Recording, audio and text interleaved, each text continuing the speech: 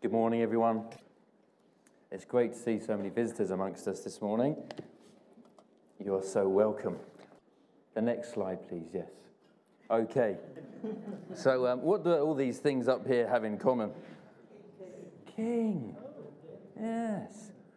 So that's my subject this morning. King. Now, if any one of these things, people entered the room now, I'm sure there'd be a reaction. Agreed? There would be a reaction if any one of these came into the room. Varying reactions. You might lock up your daughters, maybe. I mean, some said the king of rock and roll is dead. I'm not sure. Some of you might be surprised to see him. And a cobra, I'm sure if a snake came in, a king cobra, there would be a big reaction in here.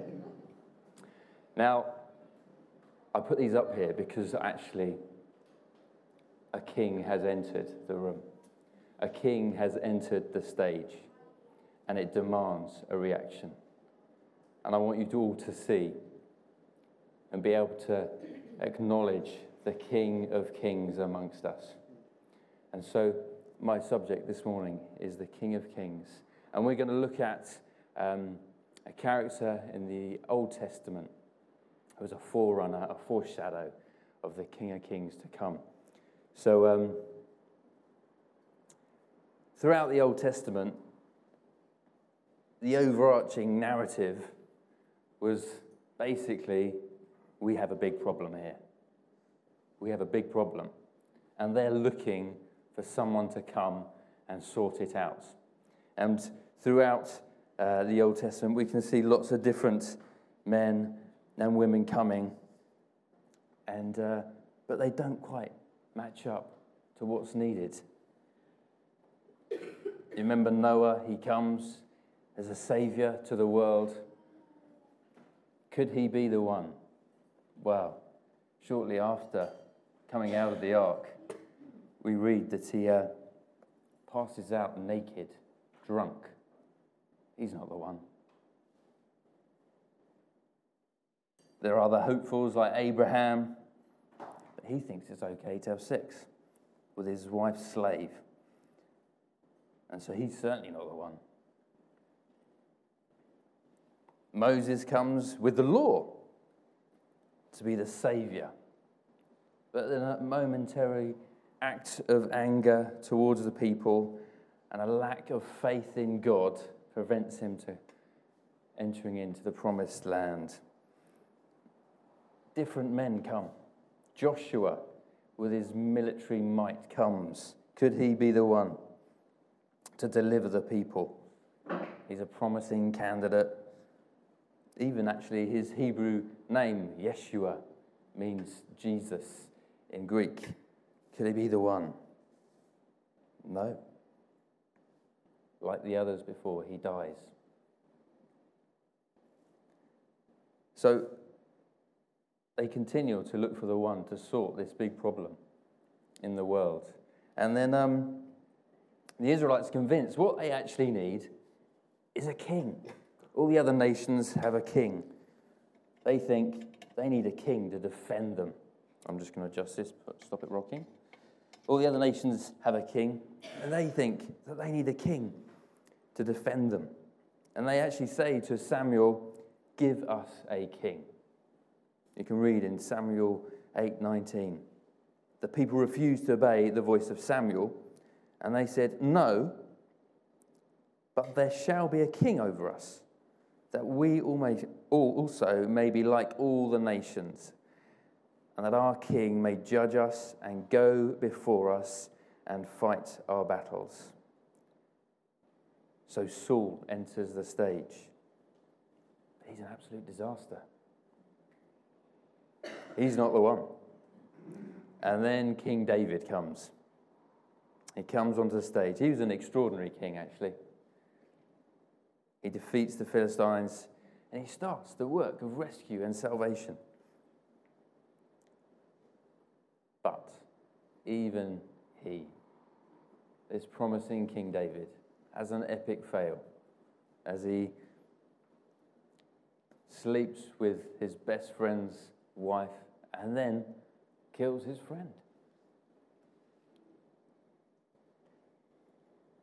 He may not be the king, but he does certainly point to the King of Kings, and that's what we're going to look at. So despite David's failings, he was a successful and powerful king. But he always knew, actually, that a greater one was going to come after him. And you can look in Psalms of how he prophesied for this greater king coming after him. In Psalm 5:2 it says, "Give attention to the sound of my cry." This is while he was reigning. He was the king. He said, "My king and my God, for to you do I pray." So he was acknowledging there was another king. And also in Psalm 22 he says, "For kingship belongs to who? Belongs to the Lord. And he rules over the nations." So this may not have made any sense, him saying these things at the time. But it looked forward to the day when the King of Kings would come. We now live in the knowledge that the true King of David has come. Jesus has come. So we're going to look at some of the similarities of King David and Jesus. And from the beginning, David came from obscurity, didn't he? He was on the hills, in the mountains, tending sheep, a lowly job. And just like Jesus, he came into the world in obscurity. He was just a common carpenter in Galilee. So when people did actually come under the reign of King David, some good things did happen. Some really good things did happen. Things changed for the better. I want to tell you, when you come under the reign of King Jesus, it's completely transformative.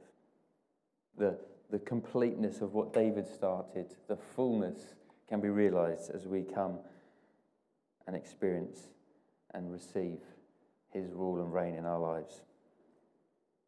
So what can we expect when we come under the reign of this new king?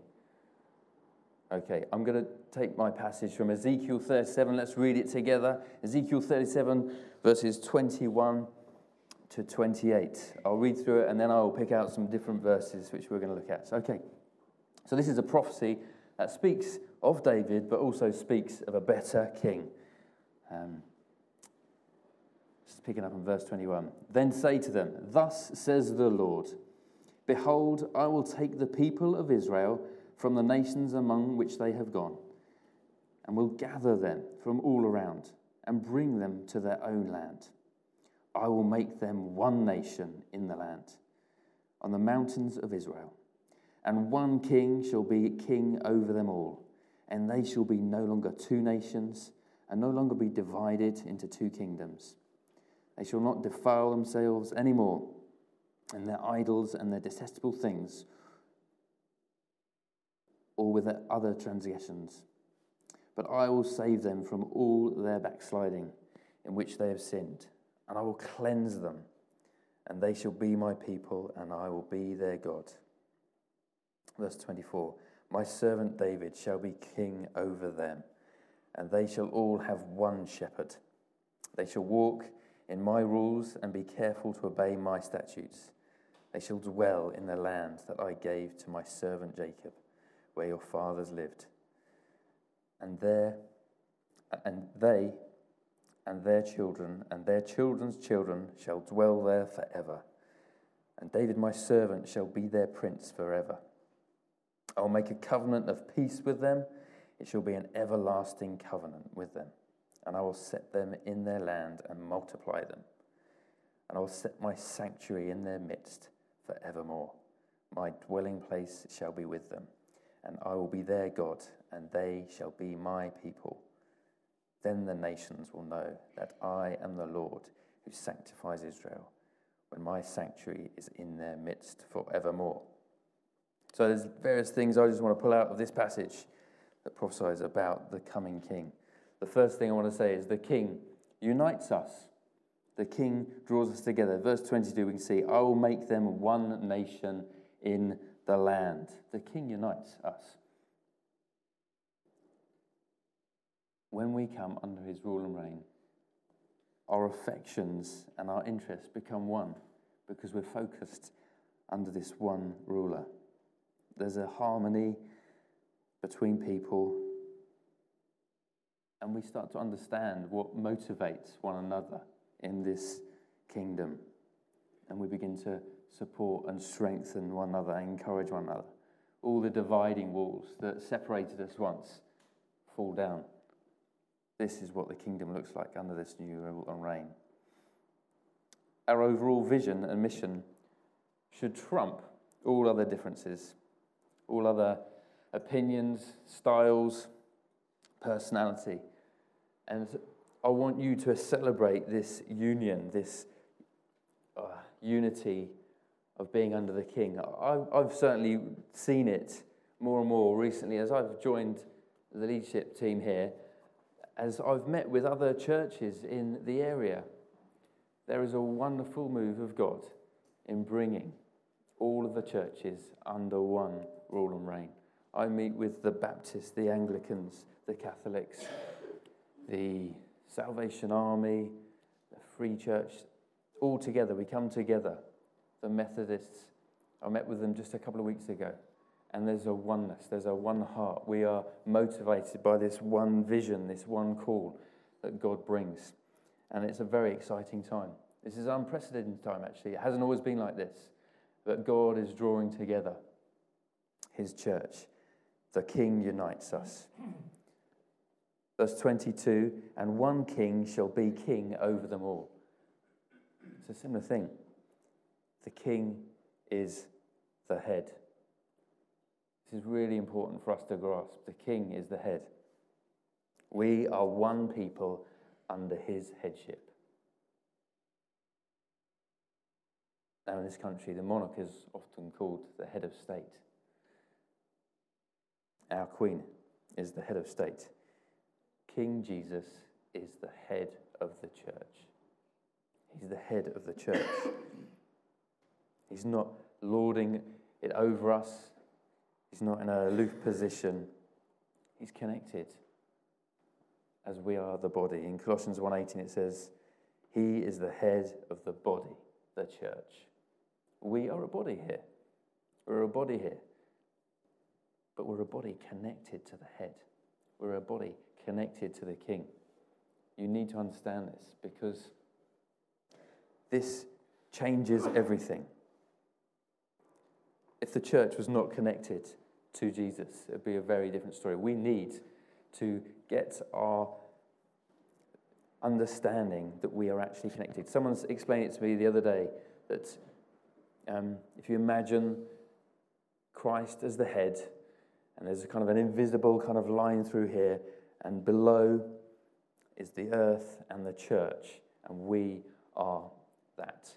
And we're connected to the head. And we need to understand that, because Jesus sees things very differently. And if we keep our heads underneath, here on earth, we could become very down. He wants us to lift our vision and our gaze to the heavens, what he's seeing. He wants to see ahead of what he's doing. Headship speaks of supremacy, leadership, authority. Headship is like the whole essence of life, isn't it? It's the fountain, it's the source. Now, when King David was reigning, they wouldn't have been allowed up into the palace, into the king's house, to look over the city. But I tell you, in Jesus Christ's kingdom, we've been invited into the palace, into the home. We can now see from his perspective. I felt recently, actually, God just wanted me to realise, he wanted me to, heaven's reality to become into much sharper, brighter focus. Pray that you would all have heaven's reality. It's greater than the reality of earth. It's everlasting, it's eternal. It will change your viewpoint. It will change how you are here on earth. So allow heaven's reality to become brighter and earth's become dimmer. This is the place of victory. This is the place that I want to live. I want you to live. Breathing in the air around the throne, this place of victory of supremacy, of glory. Don't get caught up in the broken world. We're here, but lift your heads, lift your gaze. Know your position on the throne with the Lord Jesus. Give you a different view points. The king cleanses. In verse 23 it says this: they shall not defile themselves anymore with their idols and their detestable things, or with any of their transgressions. But I will save them from all the backsliding in which they have sinned, and I will cleanse them, and they shall be my people, and I will be their God. Any of you guys, if you've ever met the Queen, I'd imagine that you would probably have a shower and maybe brush your teeth. When we're brought into royalty, we want to make sure we're on our very best. This is a call and a reminder that we are in the presence of the King. This is a call to discipline ourselves, to be ready and prepared, not in a heavy way, because we cannot do this on ourselves. Thankfully, we're cleansed by what Jesus did on the cross. This is the reality, that it's in Jesus the King. He's the one who cleanses us. But it certainly does provoke us to radical discipleship. I call you to do as it says in James: resist the devil and engage faith in God. We do still need to turn from sin. Yes, Jesus has covered us, but we still need to repent of our sin and move away from it. So keep resisting the devil and keep engaging faith in God. It's his blood that cleanses me. The king protects. In verse 24 it says, they shall all have one shepherd. Now, one of the main roles of a shepherd is to protect the sheep. David was an excellent shepherd. That was his main role, as he looked after his sheep on the mountains. He was very good at defending his flock against bears and lions. He was a master with the slingshot. But David still realized that he needed protecting. I love that bit in that song the ladies were singing about how Saul killed thousands and David killed 10,000. He could protect himself, couldn't he? But even though he knew how to protect himself in the natural, he knew he needed a defender and someone to protect him. We can read that in Psalm 18. Why don't I read that to you? In Psalm 18, this is what he says: I love you, Lord, my strength. The Lord is my rock and my fortress and my deliverer, my God, my rock in whom I take refuge, my shield and the horn of my salvation, my stronghold. I call upon the Lord, who is worthy to be praised, and I am saved from my enemies.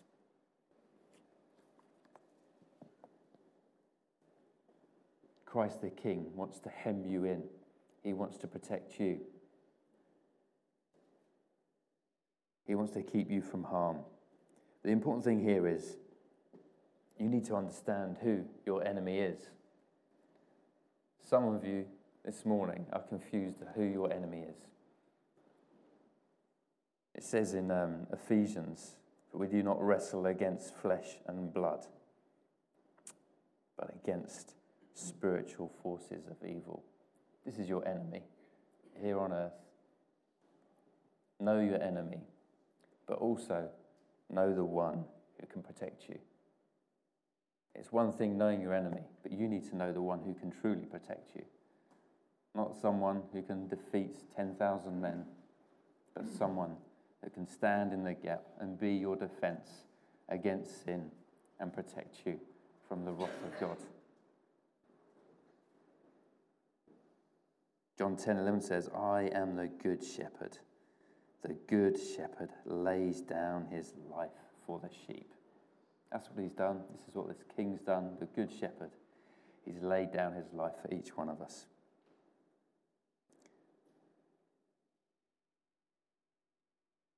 The king makes peace. Verse 26, I will make a covenant of peace with them. It shall be an everlasting covenant with them. I love the word covenant. It goes so much deeper than promise. It's a binding, sealing promise, an eternal thing which can be unbroken.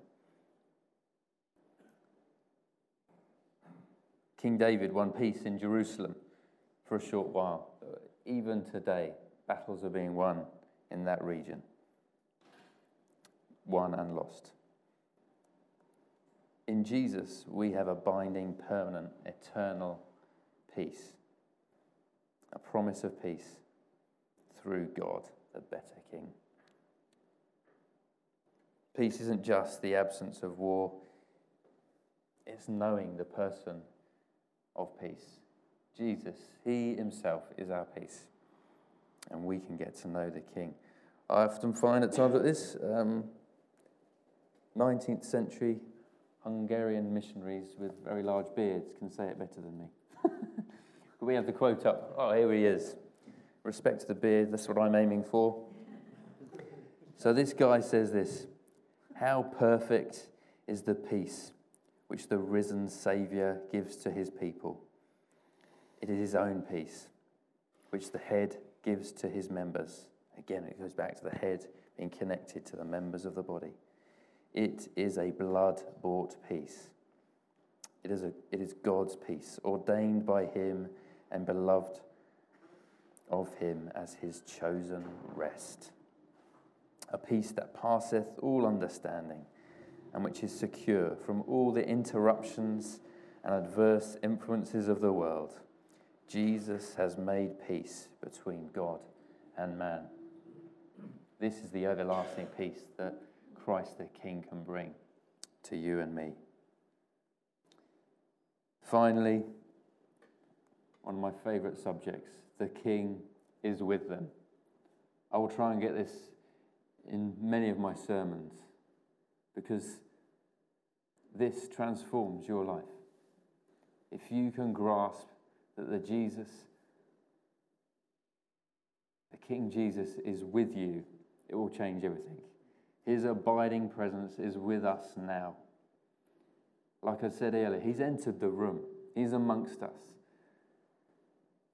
So let's read from verse 27 from Ezekiel. My dwelling place shall be with them. I will be their God, and they shall be my people. Then the nations will know that I am the Lord who sanctifies Israel, when my sanctuary is in their midst forever. His sanctuary is in our midst forever. He's actually chosen to reside in you and me, God's people. Woohoo! He's here. Now David succeeded in bringing the Ark of the Covenant into Jerusalem, where his son, the following king, built the tabernacle for it to be, built the temple for the house to house the presence of God. Now, in Christ the King, he has permanently made us his dwelling place. David lived in the king's house, but the people would have lived in the surrounding city. Now we're allowed into the king's house and into the throne room, where we have a seat. We are seated with him in heavenly places.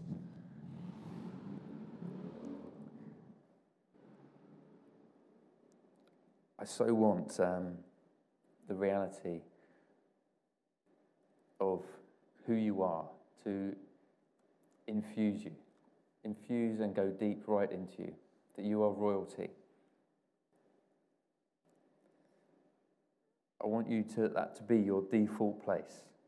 When you're fearful, when you're alone, you default into that secure unwavering place of being a child of the King, beloved in his presence.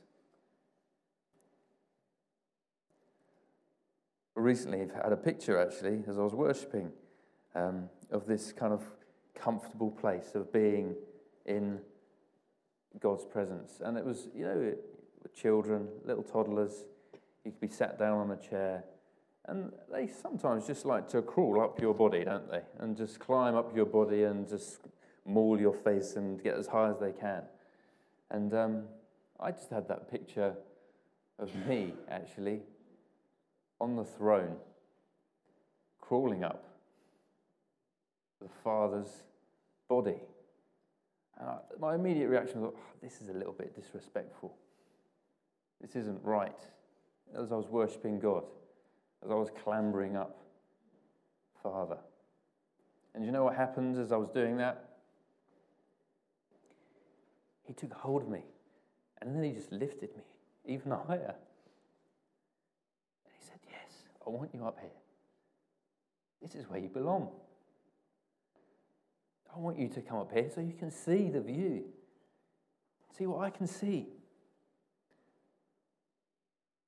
And that's what he wants for you and me.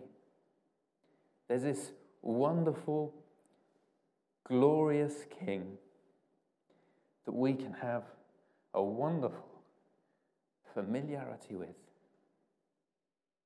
a wonderful ease with, because what of his Son has done. He's broken down all the walls that we might come and have a relationship with the King of Kings. That is my assured default position. Oh, how I long for that to be for every one of you. The King is here.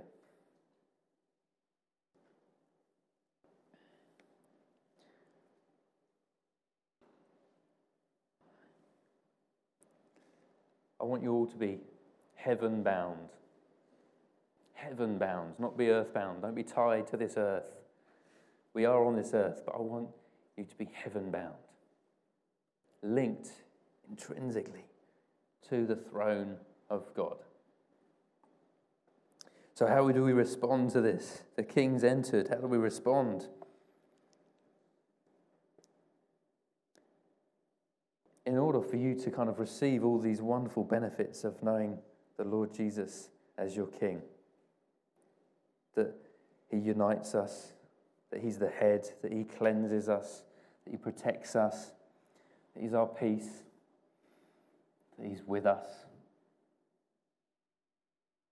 What do we need to do? You need to receive him as your King. And you need to allow him to reign.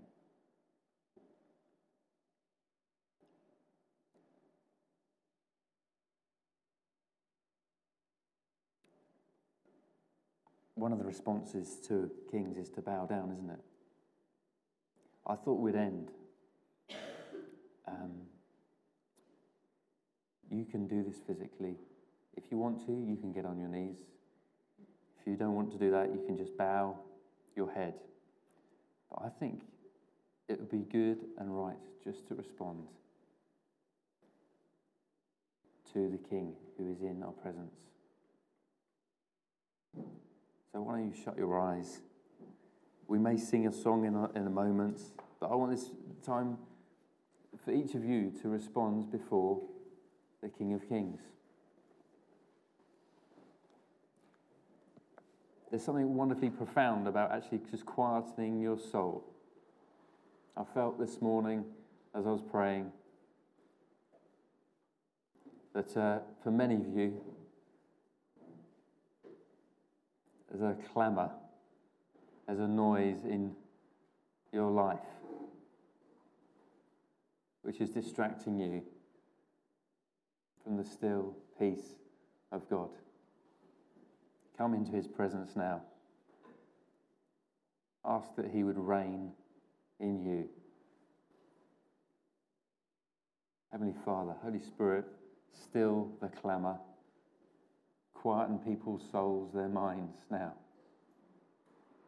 as they come before you, the reigning King.